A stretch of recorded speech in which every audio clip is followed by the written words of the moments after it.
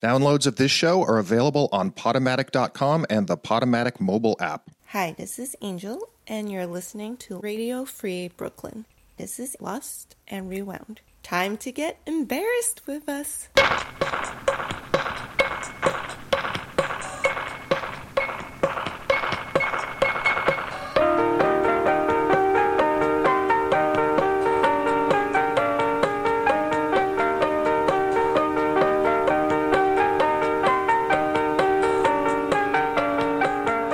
Hello. That was a very sad. Who are you, Eeyore? Yes, thanks for noticing.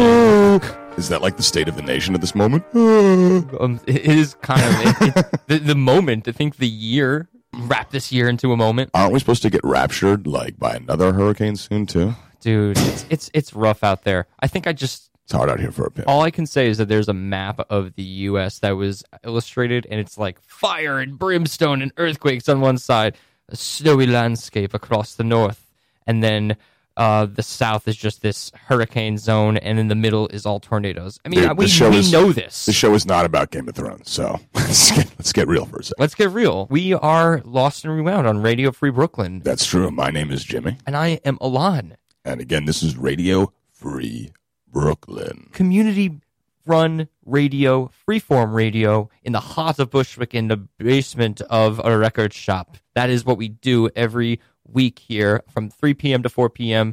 It is a privilege to be able to bring you sounds of the yesteryear. We are the purveyors of the audio artifacts, and if you would like to provide one of your audio artifacts to our show, please email us, lostandrewound@radiofreebrooklyn.org. Yeah, if you want to help us purvey. Purvey him, motherfuckers. And that's probably the first time that's ever been said in the human purvey him, motherfuckers. Hey, but we are only able to bring this show to you every week because listeners like you and your kind contributions. So go on over to radiofreebrooklyn.org/pledge and pledge $1, $2, $3. There's no question that it is a tough time out there. So we, being a non-for-profit organization and trying to keep the arts alive and kicking in this kind of format, any amount of money that you contribute to us will make the biggest difference. So he's trying to say, give us that adrenaline shot to the heart in the arts. Yeah, and if you want to sponsor our show directly, you can go to radiofreebrooklyn.org/LAR. Be a sponsor for the show, and we will very much appreciate it. We have no time to delay, though. In the meantime, we have to get to our guest.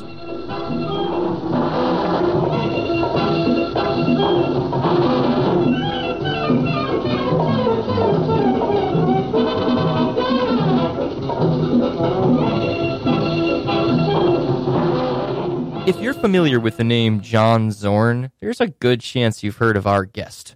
Anna Wayland released a rock album called Wanderlust on Zorn's Sodic Records back in 2012 under the project name High Duchess. Anna's role as a musician, composer, and vocalist goes back even further than that, though, and to this day she continues to perform regularly with sounds that brought her the acclaim she so deserves. I've also been told she's getting her new phone today. Please welcome to the show, Anna Wayland. Hi. Welcome. I do not know how to even begin sympathizing with you. It sucks losing your phone. Actually, today I was thinking it doesn't actually suck to not have it. Mm-hmm. Yeah. Do you feel free and liberated? It's all luxuries. Like I can call an Uber and all that, and I can check my bank statements, and it's all luxury. I'm actually fine. The world didn't stop turning. No, of course not. I mean, I listen. have a little watch. Yes.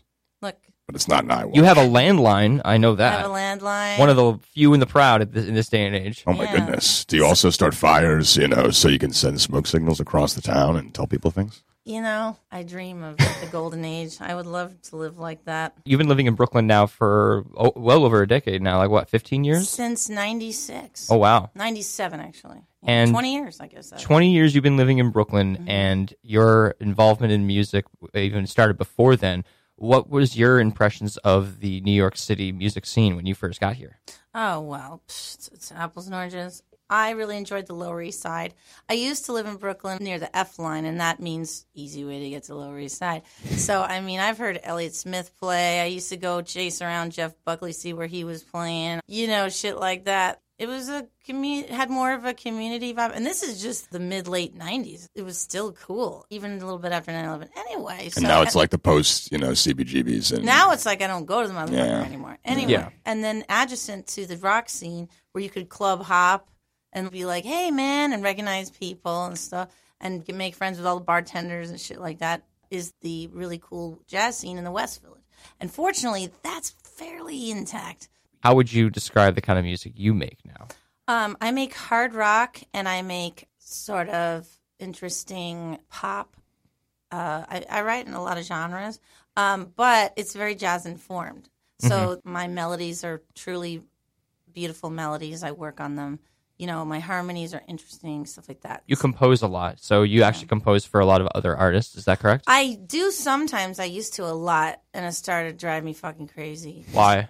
Well, because I had so much opportunity. I was pressured so much to write for people who want to be stars, and they don't have any fucking concept of melody. And then chasing the money, as I was like, get a hit, get a hit, get a hit. I've had so much shit almost crack, you wouldn't fucking believe it. Like casino fucking tension going on. I've had American Idol winners demo my fucking songs. Kylie Minogue had my shit on hold, and none of the shit cracked, and I kept chasing that shit. And then it's just like, I'm getting old, dude. Fuck shit. I'm just gonna be an artist, see what the fuck God does with that shit.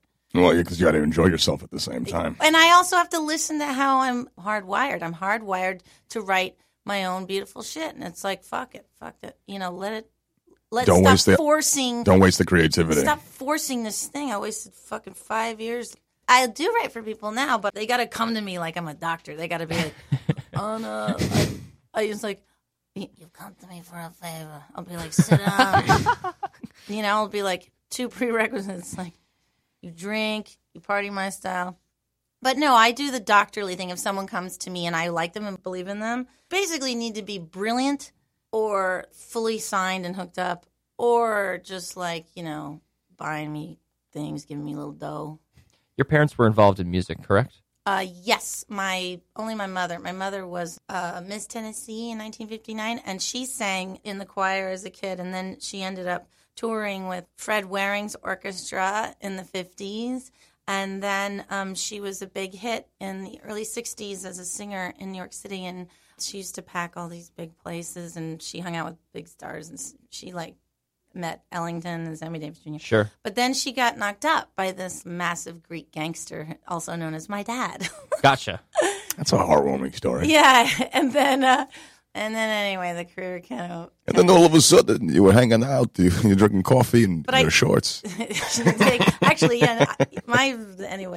My head is full of all kinds of shit from my dad. But I did grow up for a period with a grand piano around, and my mom making me sing and shit like that. She was effectively your first manager? She wasn't like that. God, that would suck. Like one of those like beauty fucking moms or like a Beyonce Knowles kind of thing. Oh, fuck that. No, my mom was more just Michael Jackson's dad. Yeah, exactly. My mom would make me sing Amazing Grace, and it would always make me cry because I don't know why that song is so emotional, but I do know why it is. But anyway, she's always singing songs and making up lyrics and rewriting things with dirty lyrics, and she's a hoot. And great taste. Quite tasteful. As I became a teenager, I got really into classic rock and stuff like that, and then I just went on my own shit. I was just like, I'm into jazz, fuck all you people. You grew up across the country, or did you grow up Yeah, I did. I grew up in California. You grew up in California. That's why I can totally go into this voice sometimes. It's just like, I'm from California. It's like one of my default voices. Yeah. But I've been here so long that I often end up going like this, Did you bounce around a little bit between San Francisco and New York? Well, I lived in New York when I was in 3rd and 4th grade. Oh, wow. And that was in the 80s. So I remember seeing Empire Strikes Back in the theater, and Michael Jackson came out. And 83, I remember New York City vibes when Thriller was popping, and shit like that. Yeah, in my later years, business trips bi-coastal. Yeah, I'm pretty bi-coastal. It seems like you have a pretty diverse palette of artists that inspire you. Mm-hmm. Does it mean, as a collector of music, or versus that of being somebody who's actually out there performing, how important is it for you to be immersed in the environments of the artists that you look up to? Well, I either want to work with these artists or I want to have sex with them. Okay. So, what would you say makes a better artist? What? That you want to sleep with them, or that you want to If I want to Play sleep with with them. them, that means they're dope. So, But I'm saying what would be better? well, working with them, obviously. Because the sleeping thing is, I'm kind of joking. But I have, like, taken some flights to be around certain people that are, like, Sure. that I admire and adore. So, no, I was making a joke. But, were you making a joke? Where did you go? Where? I go all over the place. Worked in London for years. I don't like go to fucking Mali and shit, but I'd like to. Basically, it's London, LA, a lot of LA fucking schlep. I haven't done the Nashville grind. That's You haven't done the Nashville. no, and I don't want to. Why not? It's probably a nice place, but that's where it gets really clinical. That's where songwriting is like porn videos. It's just like, no. It's like, Yeah. no, we're going to write something that could work for... It's like... It's a machine. Yeah, and I mean, that's how it works in all this writing, publishing bullshit world, but it's really scientific, really cheesy, and it's just like... Formulaic. My ex-manager was like, we had talked about me going to Nashville, and I was like, okay, but inside I was just like, don't pay for a trip to Nashville. How comfortable would you be to talk about the tribulations that you've had to endure with writing credits? Because clearly, as somebody who has been a composer, you've probably had to go up against that wall numerous times. Well, I have two attitudes about it. Almost all my co-writes, I'm the one who actually pens the lines, writes the poetry, you dig, the lyrics, and actually writes all the melodies, generally. I'm pretty much the one who writes almost everything, most of the time. And I never really begrudge good collaborators because I often don't want to do these fucking co-writes. And I'll be like, what the fuck are we going to write about? And somebody will be like, well, let's write about what it's like to be a stripper. And I'll be like, that's fucking perfect, you know? And so I don't begrudge that person when we flesh out ideas and images. I'll be like, talk to me about images, you know? I don't mind giving that person a cut. It's also the protocol in the music business. It can get really lame where it's like, I was in the room and I was on my BlackBerry and I get 10%. And it's like, nah, in the hip-hop, real nasty pop fucking Rihanna world, most of the time, you know, it'd be like, how come there's so many writers on the Beyonce song? Does it take that many people to write? It's like, actually, there's probably only a couple motherfuckers who really wrote the song, and there was other motherfuckers who had a beat, initially had a beat, and then the guy heard it, and so he has to get a cut. And it's just all, like, fucking not about music. It's mayhem. It's very politics, you know. Yeah. So that shit is annoying, but I personally don't begrudge giving, you know, people who sit with me and help me brainstorm. It's like, give them a fucking cut, you know, fuck it. Let's get in there, you know. Let's get it rolling. So my attitude is both very generous, but it's also bullshit. When you performed live for the first time, was it with a band or were you doing it stripped down solo? I recall my first gigs being as a sideman bass player with people in San Francisco. I was 19 years old and I was learning bass. And one of my best friends she's very well known in the Bay Area and in Europe. Her name is Sonia Hunter, and she taught me how to write music and shit. But anyway, she plays guitar and sings. But she would actually be like, you got this. I was like barely playing bass. She's like, you got this. So I was playing gigs in, you know, decent rooms in San Francisco playing double bass. That's one of my first gigs. And then my first gigs playing, you know, like guitar stuff was really kind of hard, playing with drums too, because I didn't have it together, because a lot of drummers loud behind you, you're suddenly singing flat. Eventually, I played a bunch of gigs in the late 90s with rock guitar. I had a weekly residency at the Knitting Factory, and I had a weekly residency at this other place. And I would just get shit-faced and make jam sessions and invite everybody to come down, and we just fucking rock. Performing drunk versus performing sober? Performing drunk is very lame, and alcohol is anti-music. Alcohol destroys focus and makes you wank, and alcohol sucks. But, you know, you could have some good luck one night. You know, everyone's got your back. You got a good buzz going on. I've taken some ripping fucking solos, wasted, and, you know, people are like, oh, my God, who are you? And it's just like, you know, and it's like, I got to eat my turkey sandwich now. Like, there's a picture of me sitting on a bass amp next to this famous drummer. His name is Ari Honig, and I'm eating my turkey sandwich drunk while he's taking a solo, and my stomach's hanging out. It was bad. Nice. There were some bad moments. If I perform, if I've had a drink or two, I'll just get a lot more loud, and I'll stick it to people a lot more, which works a lot for comedy. Sticking there's, it is default. You know, because that's what you want to be doing, but there's like, you know, there's level you don't want to exceed, I think. No, I've never gone in to perform Don't drunk. go over, you know, don't go too far. I can barely pay attention without any influences whatsoever. So if I'm having something in my system, chances are it's going to be even more dramatically so. You know, when it was actually safe and fun to do so was when I recorded this last record you mentioned, this rock record. When we were doing drum tracks, I was actually laying down a ghost guitar track. I was performing with the drummer, no click, live to tape. It was all very dope. I was off my rocker. I was fucking wasted. And I didn't care because I wasn't actually being recorded. And I played with this drummer a million times. We're like best friends. We just fucking laid down. I was able to party, man. You did bring your guitar in with you today. Right. And it's relevant because you're a musician. That's why it's relevant. It's relevant because most of what you've been doing with your suck it to me, suck it to me, suck it to me, suck it to me, suck it to me, suck it. Kidding. Thank you so much for that thrilling addition of suck it to me.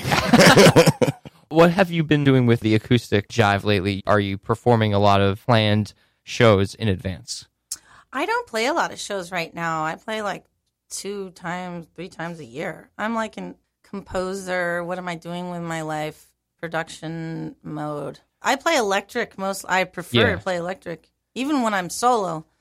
No, I mean, but the acoustic guitar is my best friend. I play like every day. If this was Hurricane Harvey right here, this is the only motherfucker I'd grab. I hear you. Of all my shit. Well, it floats. Oh, you dig? I grab my cats too. Was this the guitar that you've had since you started? This guitar I have had only since '96. And only since '96. Yeah. You hear that, Brooks Rocco? Well, I'm older, man. You dig? Even though I look fucking banging. My buddy has a Fender Stratocaster that he's had since about 95, 96. He's changed the like the face of it. Like he did some like retooling, but it is exactly the same guitar. Word. So I'm impressed that I'm meeting another person who has... This is actually the greatest fucking acoustic walking. I mean, it's a Yamaha from the 80s, and a friend gave it to me, a guy that, you know, we was kind of cuddling up way back when. But anyway, he's like, you know what, I'm not playing this. And I was like, that'll work. And turns out it sounds great. This was kind of funny. I was in a place where, well, not that I need a motherfucker to tell me if I have a great instrument, but I remember Harper Simon and I were hanging out a bunch because of mutual friends and mutual stuff, just whatever. And then we were stuck in Cuba at one point, and he had like 3 Martins or something like that, and he liked my guitar the best. I was like, you're Paul Simon's son, you got 3 fucking vintage Martins and you want to hump my guitar? And I was like, Susie, luck of the draw, baby. You mentioned Cuba, and although you did not bring these recordings, I really wanted to ask you about this before I forget.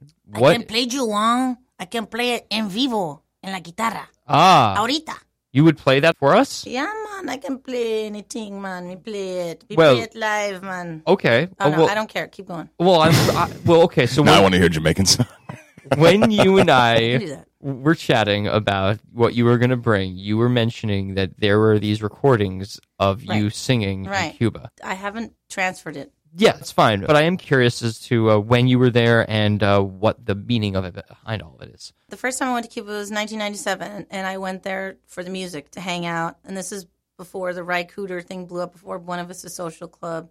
I mean, Cuba wasn't even on the map. I remember looking at the airplane map that put in the back. Sometimes they show you Cuba, the island, wasn't even on there. I mean, that's like embargo Helms-Burton to the max, you know.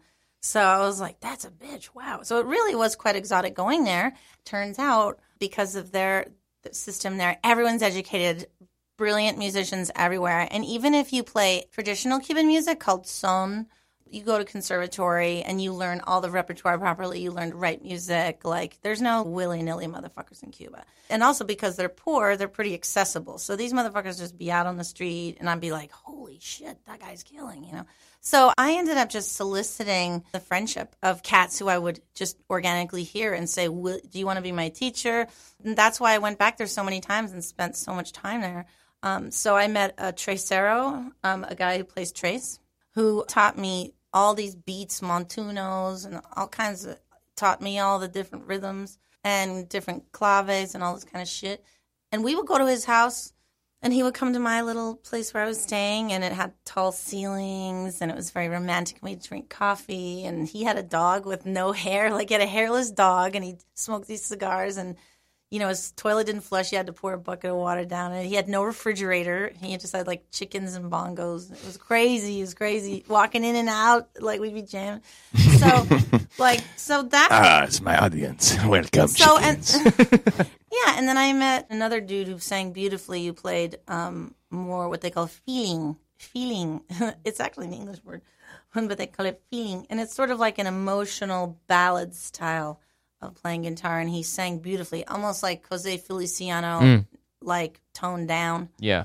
So, that's already toned down enough as it is in some respects, but I guess. But kind of like that, very embellished, very almost classical Spanish music. Yeah. And then I was like, motherfuckers, we doing a recording, y'all.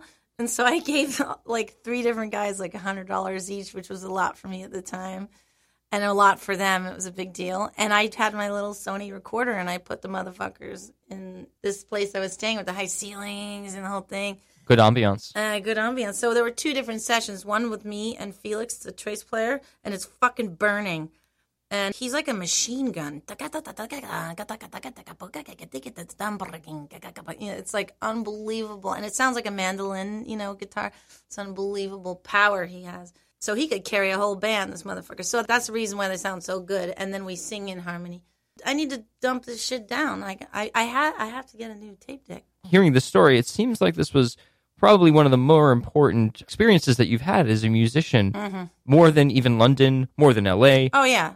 More than chasing Jeff Buckley in New York City. Yeah. Oh, no. Cuba, hands down, completely changed my life.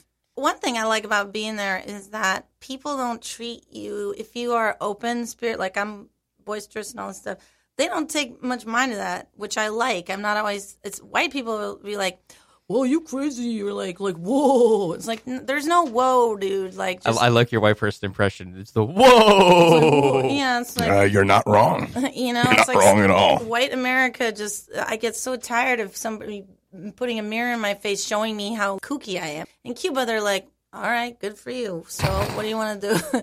And then secondly, all the rhythms, not to be too greedy, but all the rhythms I learned completely enhanced my guitar playing. My rhythmic interdependency, both singing, syncopated rhythms. One point I was playing clave with my foot and tapping one hand, and then like playing a tumbao but at the same time, I can still do it if I concentrate. So there was some like weird, funky, bluesy things and reggae sort of syncopations that I found a little bit like slapping my head and rubbing my stomach for a while. And after going to Cuba, it was all like so wax on, wax off training that suddenly I was like chopping wood like a motherfucker.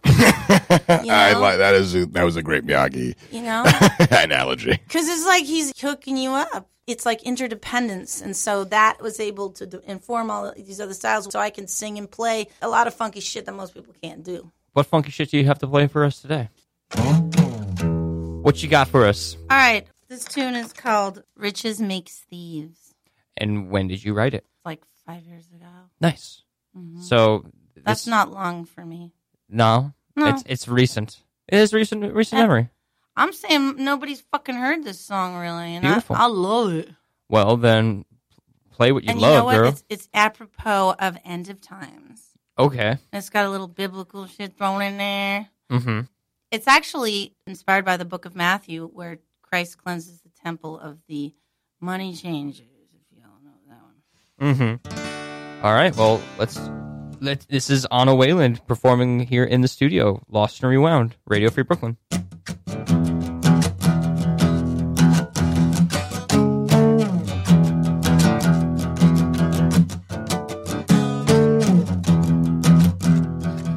Merchant man selling doves, feel my whip full of love, cleanse the temple where we pray, sing Hosanna, bless this day, petty cash, let it rust, think on death, dust to dust, with the light I cast thee out, don't come back until you found your own soul, and it will be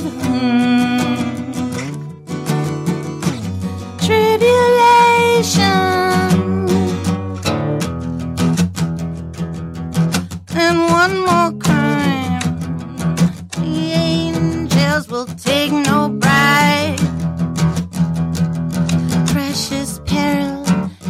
it below, yet you dig, reaping woe, mean ambition, you're the slave, so suspicious to the grave, petty cash, let it rust, think on death, dust to dust, go on, cry, amazing grace, all our deeds will leave their trace on this world,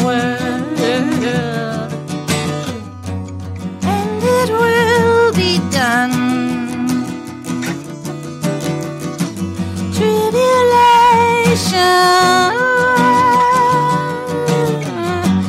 will the angels come? Revelation, and one more crime under the sun. Bloated fish, feeling worse, stuck ashore, it will burst. Rich man rots, now food for dogs. Poisoned land, we eat his wrongs. You know there's no running away from your brother. Don't you feel we're of the same clay? The one mother.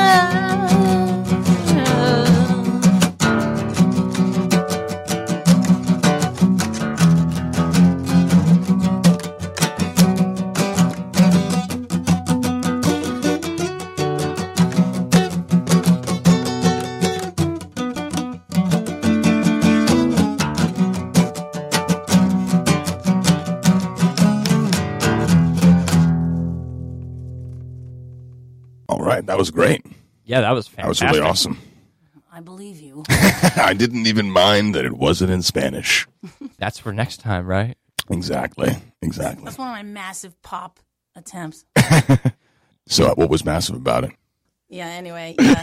It's one of my dirges, man. Your dirges. No, but that's what the pop world's like. Super smash mega hit sensation. It's massive.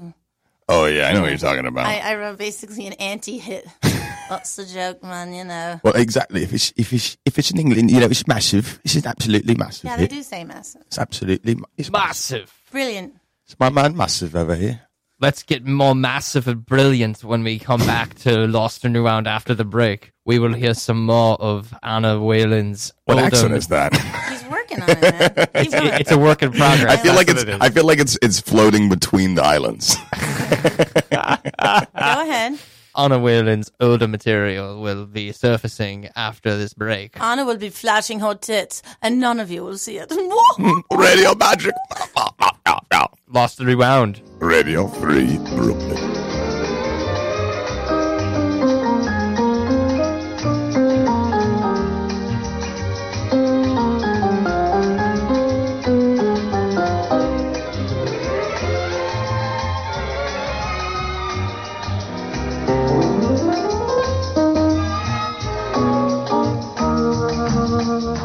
We are sitting here in the studio with the lovely Anna Wayland. Hey. And the lovely Jimmy Hoffman. Don't forget.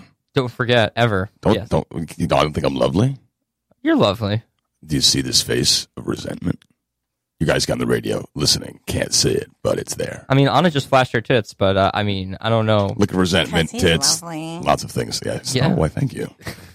We're having fun here this week. Anna was kind enough to contribute older songs from her music career.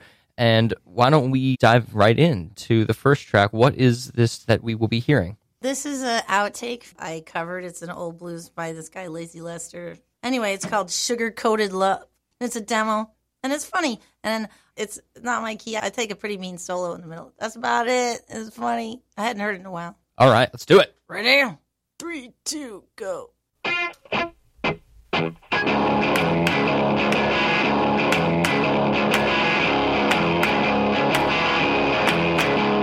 You ought to see my baby. You know that man is so fine. He loves me every morning and every night, and he's always on my mind. He's got sugar-coated love.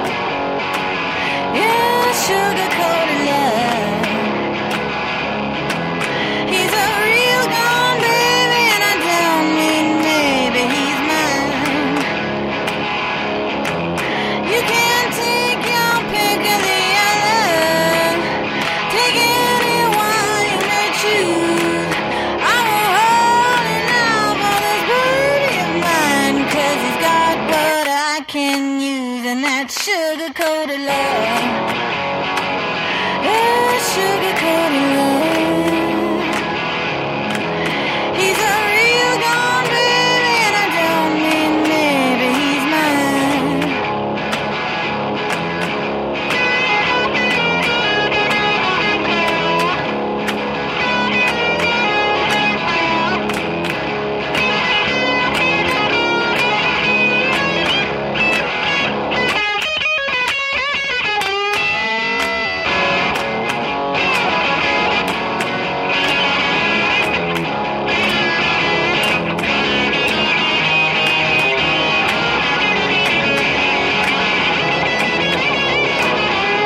I don't have to worry about money. I don't have to worry about clothes. I don't have to worry about anything, 'cause he's my baby, and goodness knows he's got sugar-coated love. Yeah, sugar-coated love. He's a real gone baby, and I don't mean maybe he's mine. If you wanna know what sugar-coated love is, it's the best love that they've got. It's the kind of love makes the old feel young, and it makes the North Pole hot, and that's sugar-coated love. Yeah, sugar-coated love. He's a real gone baby, and I don't mean maybe he's mine.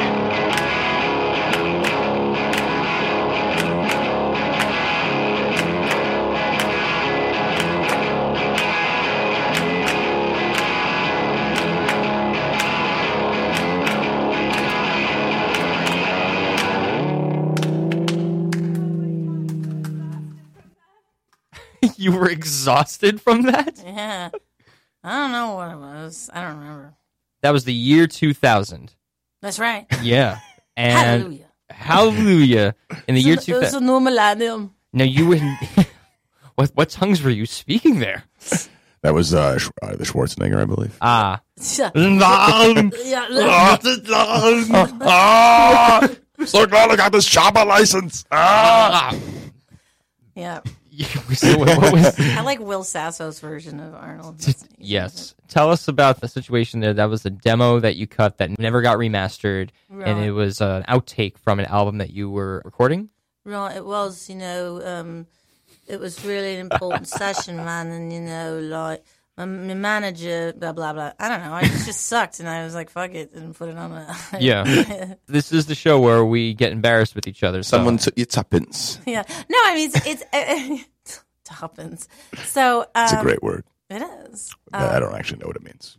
It's money. I assumed it was, Like but quiz. I had no idea how much. It's like A little bit, not, it's a right? little bit. Yeah. It's like pennies or some shit. Yeah. Right. Tuppence a bag. I did re-record this song. Anyway, it's just a cool blues cover, and I like the riff. Don't go, dingo, don't go, wag, go. And actually, the Fabulous Thunderbirds did a great version of it, and I wanted to kind of dirge it out, but whatever. It just wasn't good. I don't know. I ended up re-recording it years later.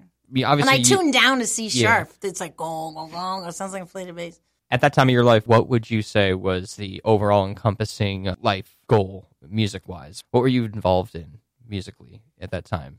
I basically just want us to always sound like Led Zeppelin. I mean, that's kind of like the deal. Yeah. I just want to do a couple of covers. But that I didn't figure out which key, and I'm like, yeah. Anyway, that sucks for various reasons. But it could be produced, done well. The riff is dope. I was just a little lazy as a songwriter. There's no need to do covers at all. There's no need to do covers. No, not when you're a craftsperson. Really? Does Paul McCartney, did the Beatles do covers on their records? Yes. I think they Yeah, what are they? Didn't they cover a Chuck Berry Well, no, song? I mean like when they finally became writers. When they finally became writers, yes, that's true. They didn't have to cover anybody's That's The song. whole idea is I feel like you use covers as a building block to like learn to be a musician more often. Yeah, sure. Right? That's like Or a if- good way to practice. Or if you're just a singer and you just need repertoire, but I'm not just a singer, and once I figured out how to write a song, which was painful and brutal, long process. But anyway, yeah, I just want to play rock, you know. Do you enjoy the music writing process more than the writing the lyrics? Absolutely. Writing lyrics is excruciating because it requires total patience, total focus. And I have very high standards, and it has to be great. So it's brutal. But, the results are great. We want to hear more. All right, check this shit More out. music. He should get it down there, play it quickly, make it happen. What's this next track? This next track is called Candide, and it's a song I wrote. Didn't this show up on the High Duchess record? Or was It did, but this is the very first acoustic try. As soon as I finished the lyric, I recorded myself right on my couch, and that's what this is. Cool. It's kind of interesting. Is it about? Kind of. Is it about Candide, like the book? Like Voltaire. Yes. Yeah. It's Cool. fun. It's the story from the perspective. I was forced to read that book, so I'm somewhat cultured. I mean, there's lots of ways to read it. It's kind of an adventure story. Where I thought it was an interesting book. I actually did. So, Of all the books I was forced to read. all It's right. the acoustic version of Candide from what year? Oh, I wrote this a ways back. This was 2005 or 6. I think Yeah. I wrote it 2006 or something like that. All right. So maybe 7. It's almost 10 years old. All right, here we Cool. go. All right, Anna Wayland here again. Two, eins, fein. 1, 2, 3, Radio Free Brooklyn. I'm a cannonball. When will it stop? This course in melodrama. Wake me when it's over. Thin skin, we're whipped again. They're merciless. Flag wavers, prey and plunder. Escape with me, Father, come on.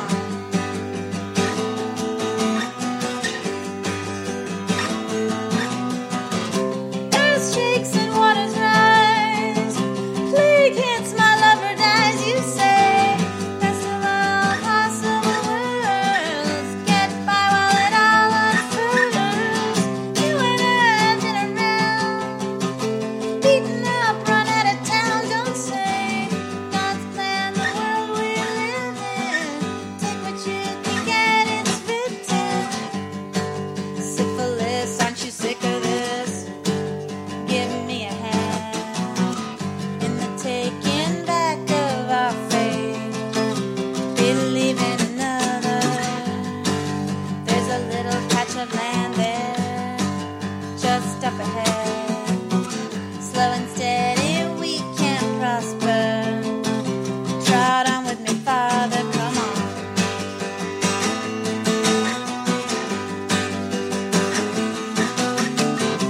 You and I have been around. Beaten up, run out of town, don't say. God's plan, the world we live in. King of you can get it's written. Tragic comic repartee. This schlep has had its day, I say. Give up and you're a goner. Hands on and we'll get stronger.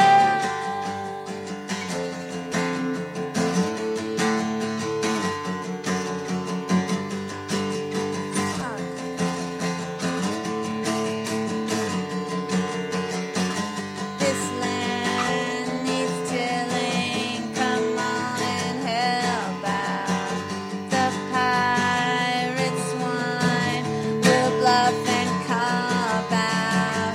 Your pedagogic words just burn out. You and I have been around.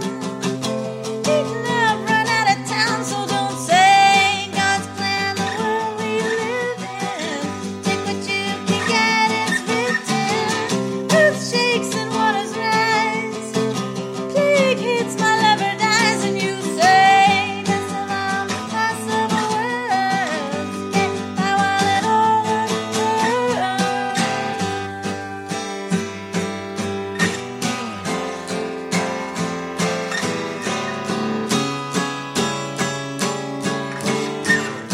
I can hear the progression Yeah. as an artist. You seemed a little bit fumbled in the bridge there, but that's like a good place to sort of like, I don't know what I'm doing here, but we'll figure it out later. Well, it's like, talk about wet ink. That's like the hot. Hot off the presses. Hot off Yeah, the press. yeah, That's yeah. super wet ink. Mm-hmm. And I was so excited to be like, fuck, I can run this down. When you finish the lyric, it's a really... Well, I ended up working on it a bunch more. You wrote that song, and it appeared in more fleshed out variety on the record that I was talking about earlier when we were introducing you. That was an album that was mostly very hard rock, and it's nice to be hearing, especially since I have a vague familiarity, but at least some familiarity with that album, and the fact that you are definitely adding a whole lot of tracks to it. Hearing it stripped down with just the acoustic guitar is super cool. So that was recorded around 2006, and you put the album out 6 years later. So these songs probably went through quite a transformation in between their original iterations and the final product. The main guitar part was the same. We just added some bass and drums and made it bang and some breaks. Did you perform these songs around a lot in lieu of their professional recordings? No, not much. As soon as I fucking recorded it, another kind of famous band put it out as their first single, and it did okay in Canada, and they toured and played the song. Oh, yeah? Yeah, they're called Die Mannequin. The leader is very talented. She's pretty dope. Her name's Care Failure. She sings her ass off. That tune was kind of on the shelf. And then I was like, fuck it, I'm going to do my final motherfucker version of this. And then that's when I recorded it for the Sodic thing. It's rather unique to be in that position where someone puts out the song before you, but you were the original person who wrote it. Yeah, it's just big balls production that, it was like super fucking Nirvana, like the way they did it. It was pretty cool. She's like screaming. It's awesome. I don't mean to veer off discussion here, but it kind of reminds me a little bit about this whole fascination that people have in social media about who actually wrote that song. In this case, Natalie Imbruglia's Torn was all over social media because evidently she didn't write that song. Oh, of course she didn't write that song. People on the inside have known that forever. There another exactly. chick singer, I knew another it. chick singer who was who had her little trying to have 15 minutes wrote that, right? Edna Swamp was how I originally knew about it, but the only new thing I learned about that story was that it was originally recorded by some woman in Norway. Oh, word. And I didn't know that, but fair enough that people didn't even realize this whole time. It's not that dope of a song. It's a very... And who would write, "This is how I feel"? I mean, that's like how like third graders talk. It's like, "You're my Valentine. This is how I feel." Wow, you're absolutely right. That is like it's the terrible. most on the nose That's why lyric. it's popular, because it's pedestrian. It's broken on the floor. I need a cookie and some milk and some more. You have another track for us to hear, and this one comes from the 90s, yeah? It does. Woo! Yeah, the song is called Whirl. I was pretty influenced by Elliott Smith at the time, and I'd heard him play a few times, and I even saw him on the train. Jealous. One of my favorite artists of all time. Yeah, and like I've seen him around a little bit. I could have met him, but I was too respectful. I didn't know he was going to like pull an Othello and like stab himself or whatever the fuck he did. But anyways, you'll hear a little bit of some guitar moves. Dope. Check it out.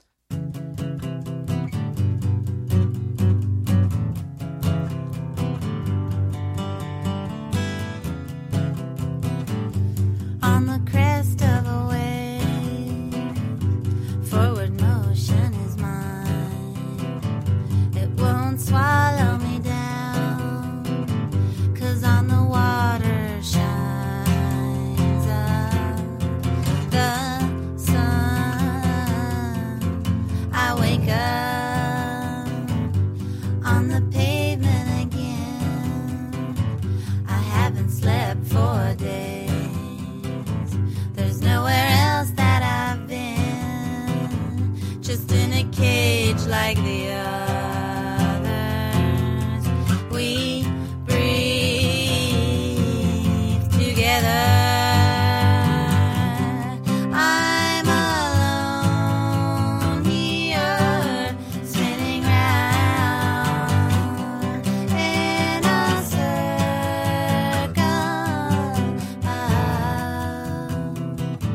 But there's a reason for this. Hey, I'm no country girl. I need a thrill, I wanna feel. But black air gives a whirl around my head. Don't touch me or try to give me a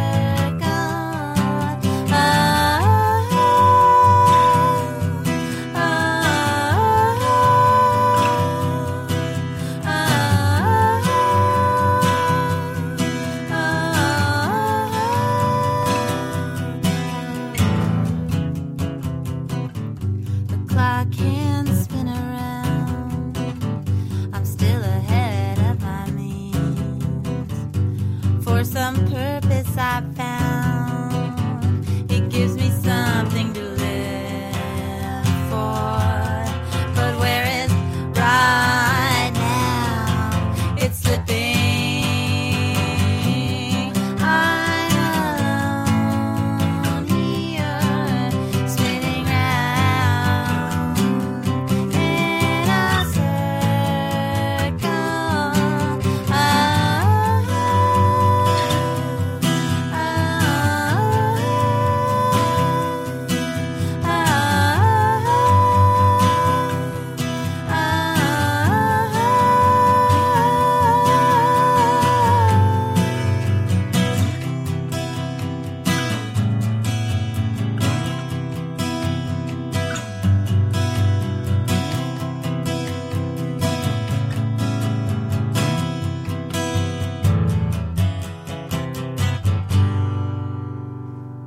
That was Whirl from 1999. 98. I wrote it in 98, and then it's like 88 or 9. And you haven't heard that track since then? Not that demo version, because I just haven't. I don't know. Where did your mind go when you heard it? I was like, hey, that's when I started not sucking. I mean, the lyric is not something I would write at all, but the music is dope. Like, that's when I was getting into songwriting and shit. I like the riff. It's my riff. Doesn't sound like anything else. Yeah. And the chorus has got a pretty melody. You said you were influenced by Elliott Smith. Yeah, I mean, his guitar concept is very specific. I could hear it for sure. And not that that sounds like him, but it's just interesting guitar bits. You know, I've learned all his shit, and I've learned it correctly, off the record. People play his shit wrong all the time. You know, like, what does he do?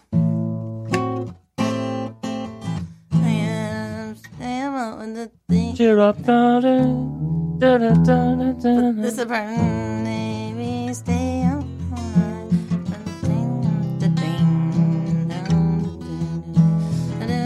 This is the part people get wrong, but it's fun. It's something. This part. Let's see if I get it right.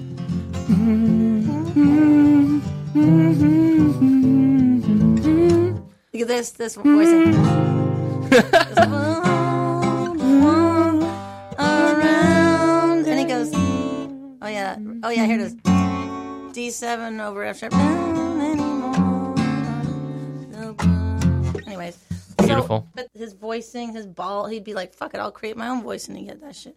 Jimmy hosts open mics very often, and when you were starting to become more of an acoustic guitar player and singing your own songs, were you interested in being involved in the open mic scene? I like open mics as long as they're fun and weird. I used to go to this thing called the Anti-Hoot, hosted by this famous guy named Latch, where like Beck and Regina Spektor and all these people started out. I used to go there in the 90s, and I would do songs, or I would do fake stand-up and watch other people.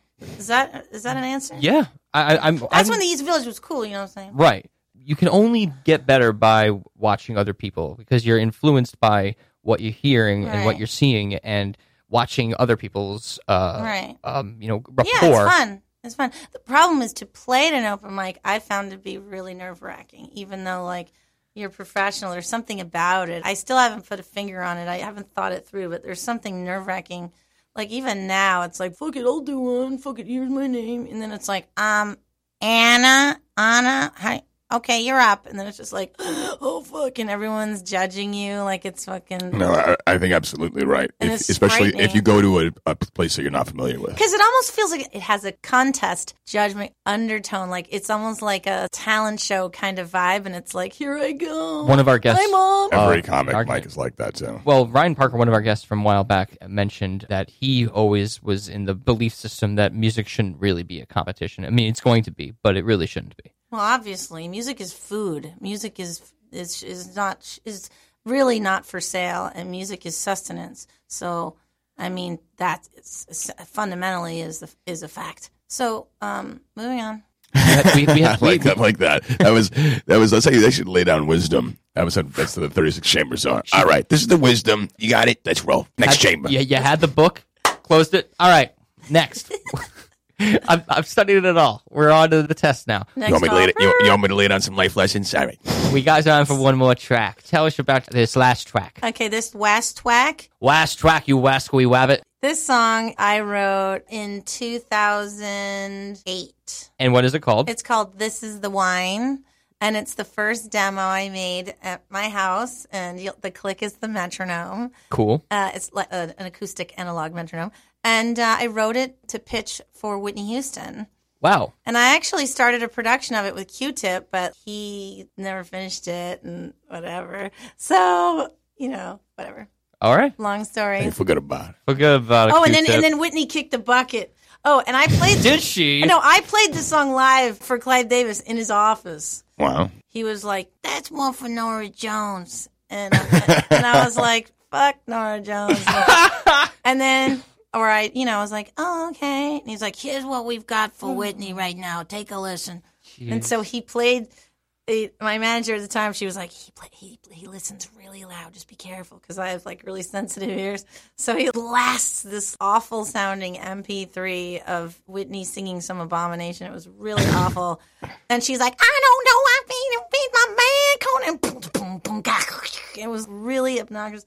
I watched him fall asleep in his chair while we all had to sit there and listen to him. Good God. He snored.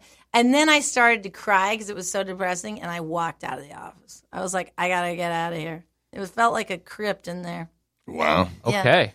Don't fall asleep yet. So anyway, this is the original demo that I made just after I wrote it. Here we go. Do it.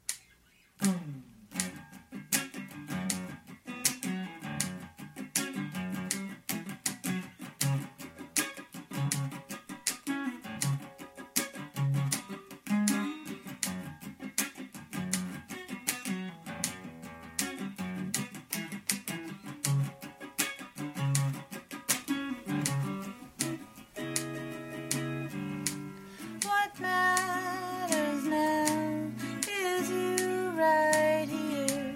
The song you sing rings true and clear.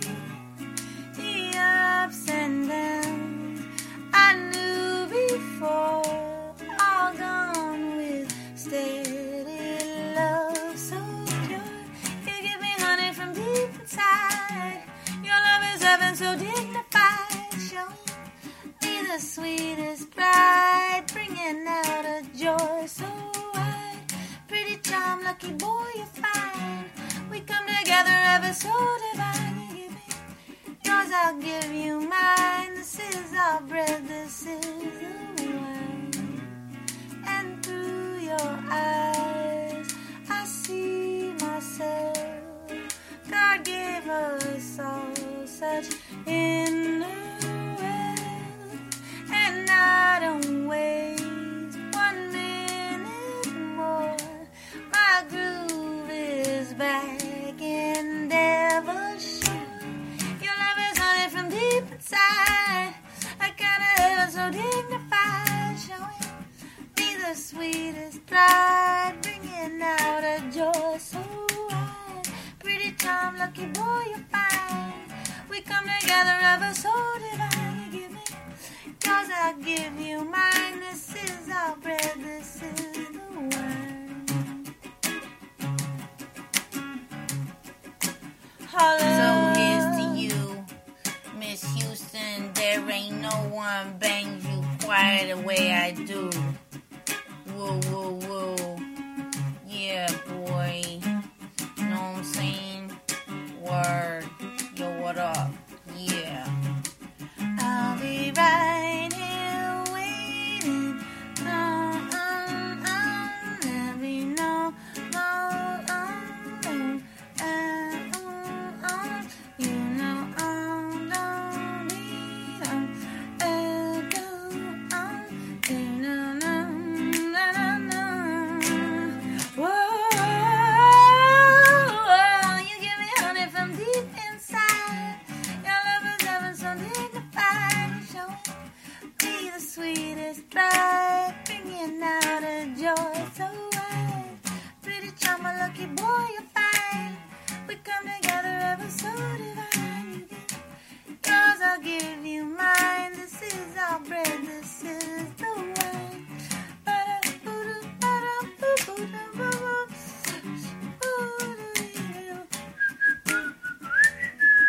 etc., etc., etc.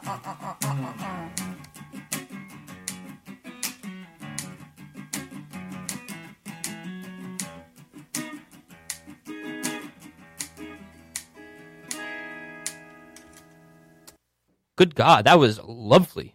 That was truly wonderful. Oh, thank you. Yes, indeed. I worked very hard on it. You've got in there. You got funkiest, etc. Like riffing I've ever heard. Yeah, I definitely like the and then you were rapping a little bit. the rap placeholders. Yeah, with saying nothing, just words. Whitney Houston would have never been able to rock that. No offense, or Nora Jones. That deserved to be the Anna Wayland. What are you talking about? You think? It would have been the Anna Wayland hit. This is a destiny. I did enjoy it a lot, but I know what you mean. It felt like you. Well, that's what I'm saying. I told you, I'm tired of rapping for motherfuckers trying to force some shit. We're glad. Honestly, we are. Yeah. Man, I should play you my stage shit later shit. You're on SoundCloud, and you have your own website, yeah? Yeah, I mean, you can find me on Facebook and SoundCloud and all that shit if you just type my name in. But I'm writing new stuff. I'm in the studio right now, and kind of excited about that. Cool. I'm not really humping anything right now. Okay. Like, meaning promoting anything. That's fair. I give Humping guitar is promoting. lessons, and I'm a little boy crazy. So, hot guys, students, philosophers, cool new friends. I'm down. All right. Yeah. Well, you could visit Anna's website at Anna Wayland, ANNA, Wayland. That's all, it's very self-explanatory. Shit, I'm famous. That shit'll pop right up, motherfucker. Yes, it will. Anna Wayland here on Lost and Rewound. It's nice to meet you. Yeah. Thanks for listening, you guys. Thank you so much for coming. And thank you to everyone out there listening, indeed. We are all over on Podomatic. You can find our website, lostandrewound.podomatic.com. And, of course, iTunes and SoundCloud. We're all over the place. We all over it. We can listen to us all different social mediums. It's an amazing thing. It's like technology is just here, and it's here to stay. It's here to stay. My words. That's Jimmy. That was me, yes. And technology is here to stay. And that's Alon. And this is Alon. And all kinds of shit. And Anna, you rock. Thank you again for being here with us this week. We will be back next week with another rendition of Lost and Rewound on Radio Free Brooklyn. Stay safe out there, everybody.